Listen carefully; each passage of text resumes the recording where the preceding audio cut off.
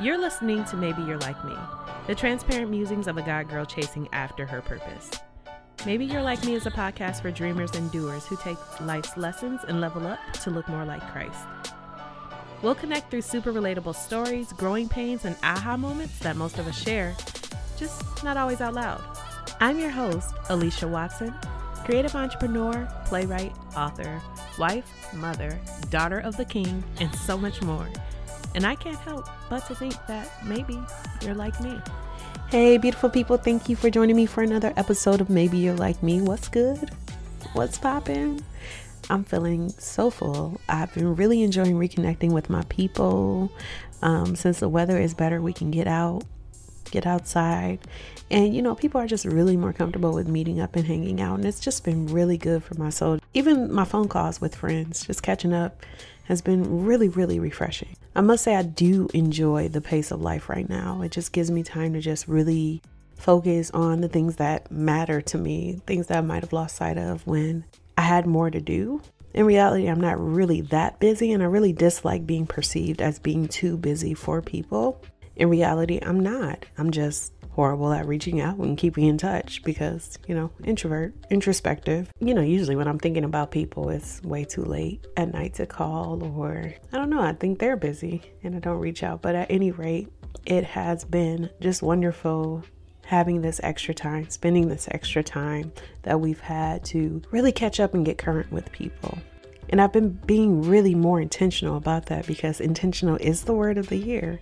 I have reached out and really made time, even if we had to literally put it on the calendar, made time for people that I love, and I want to make sure that we stay connected because relationships matter to me and our lives are so much more richer when we're connected. So yeah, this season has been pretty good for me, especially with the weather breaking, but it's the start of the second quarter, and the reality is that for me, it's about to get busier. I ended my business hiatus a bit earlier than I planned to work on some fabulous content with a friend. And, it really started to ignite the joy of creation within me again. I experienced a little bit of burnout, I think. And just the idea of getting back into the swing of things and moving at a faster pace has really started to give me some excitement. My kids are back into sports. Summer break will be here before we know it, and I want to travel and see some of my family that I haven't seen in a long time. I'm writing books. I'm doing this podcast. I'm planning other things with my family business, with my husband, and it feels like a lot. It feels like a lot.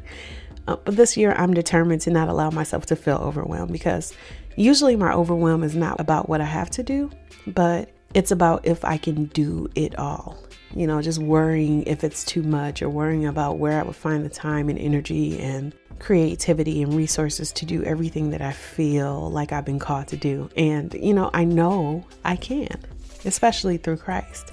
I know that I'm supposed to do everything that I'm doing in the way that He has called me to do it. And the more aligned I stay with Him, the more confidence that I have in that. The last couple of episodes of the podcast, I have been being led in the direction of movement and progress. Execution and implementation have been heavy on my mind and heart, as well as addressing the obstacles and barriers that delay our movement and obedience. As I was studying the Bible one day last week, I was led to scripture that was clearly what I needed to share this week because it is right along those lines of what we've been talking about. Like using what you've got to get what you want and knowing that you are brave enough to get done what you've been called to get done. Personally, I feel like I'm harping on the subject a bit, really. I don't like being redundant. I want to give y'all stuff that's fresh and new and exciting, but I keep feeling a really strong push towards this. So listen, I don't know who you are. I don't know who these episodes are for, but whoever you are, just know that God sees you. He hears you. He hears your heart. He hears your worry. He hears your hesitation, your prayers, and your concerns. And I believe that He's using me in this podcast to affirm and encourage you and to motivate you to get to it because you are enough and you have everything that you need. So maybe you're like me and you are giving what you have. Okay, so I'm going to read the passage that I read that led to this episode. This is Acts 3, starting at verse 1. Peter and John went to the temple one afternoon to take part in the 3:00 prayer service. As they approached the temple, a man, lame from birth, was being carried in. Each day, he was put beside the temple gate, the one called the Beautiful Gate, so that he could beg from people going into the temple. When he saw Peter and John about to enter, he asked them for some money. Peter and John looked at him intently, and Peter said, "Look at us." The lame man looked at them eagerly, expecting some money. But Peter said, "I don't have any silver or gold for you, but I'll give you what I have. In the name of Jesus Christ, the Nazarene, get up and walk." Then Peter took the lame man by the right hand and helped him up. And as he did, the man's feet and ankles were instantly healed and strengthened. He jumped up, stood on his feet, and began to walk. Then, walking, leaping, and praising God, he went into the temple with them. All the people saw him walking and heard him praising God. When they realized he was the lame beggar they had seen so often at the Beautiful Gate, they were absolutely astounded. They rushed out in amazement to Solomon's colonnade, where the man was holding tightly to Peter and John. I know you already see where I'm going with this.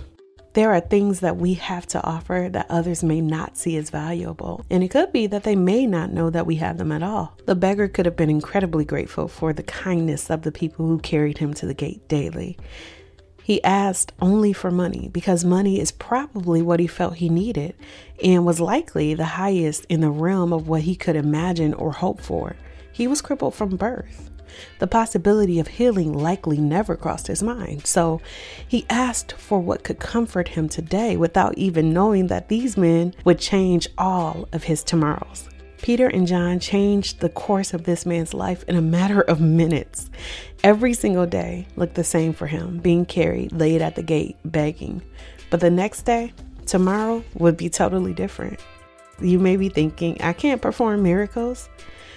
But God has blessed each of us with character traits, talents, resources, connections, and even spiritual gifts that truly bless people and can change their lives in ways that you could not imagine or foresee. You know, your gift of empathy may not bring their loved one back, but when you show up for someone while they're grieving, comforting them and caring for them, they can feel more connected and loved in the midst of their loss. That business he's telling you to start could provide jobs and resources for people. Revealing your story through a podcast or book could encourage a movement of other people who can come together and from up under the grips of shame and fear that have controlled their lives. Maybe God is telling you to offer forgiveness to a loved one. By doing so, you can break down years of tension and hurt within that person and give such a peace that it releases them from the prison of guilt and regret. I think of all the surrogate mothers out there, and while they can't help another woman get pregnant, they can help her to have a baby.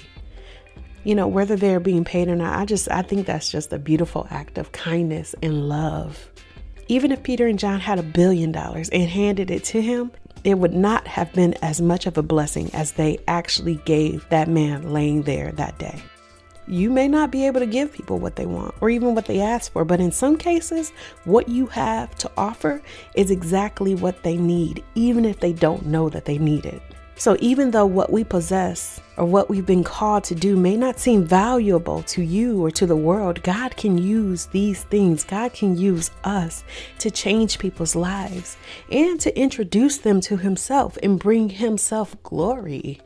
I pray over everything I do, from this podcast to when I write anything like books and articles, even Instagram captions. I pray over every creative project that I take on, and I even pray over my clients. I pray that they get 100 times return on the investment in me and my company, and that could be in financial capital, social capital, or however else God wants to bless them. I pray for his favor to fall on everything that I touch. And while I don't have a huge team or a Hollywood studio, I have learned that what I give to them is much more than just video and photos anyway. My yes to this company so many years ago has moved beyond the work in many instances.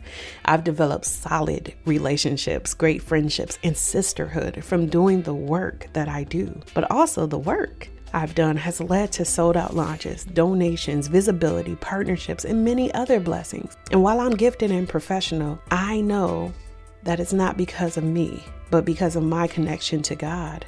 I love the next part of the passage because it really gave perspective for me. Acts 3:12-16 says, Peter saw his opportunity and addressed the crowd. People of Israel, he said, what is so surprising about this? And why stare at us as though we made this man walk by our own power or godliness? For it is the God of Abraham, Isaac, and Jacob, the God of all our ancestors, who has brought glory to his servant Jesus by doing this. This is the same Jesus whom you handed over and rejected before Pilate, despite Pilate's decision to release him. You rejected this holy, righteous one and instead demanded the release of a murderer. You killed the author of life, but God raised him from the dead. And we are all witnesses of this fact. Through faith in the name of Jesus, this man was healed. And you know how crippled he was before. Faith in Jesus' name has healed him before your very eyes.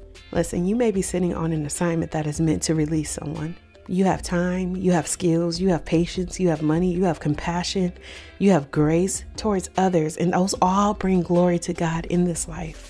And your good works can make them curious about the Lord opening the door for you to share the gospel and change their course of their next life, their eternity. So don't discount what you already have. Give what you have because it may be exactly what someone needs. So I ask you, what have you been given to give away? And when are you going to start giving it? Well, that's all I have for you today. Nice, short, sweet one, but it's impactful. I hope that you take the message, really ponder on it, and go forth and give. Go forth and take that action when you feel pinged by the Holy Spirit to just move and do something for someone. Do something with someone. If you feel like someone's on your heart, to even just pray for them, do that thing, because whatever you've been given is meant to be given away. If you're like me, I would love to hear from you. Reach out to me on Instagram at the Alicia Watson. Send me a DM, comment on some pictures or something. I don't know, but I'd love to hear from you. If you are enjoying this podcast, I invite you to rate, review, and subscribe wherever you listen to podcasts. And if you know someone like us, please share it with them so that they can know they're a part of this tribe too. Let's get connected. Let's stay connected. Let's keep uplifting and encouraging one another. I hope that you have a wonderful week. Okay? Bye.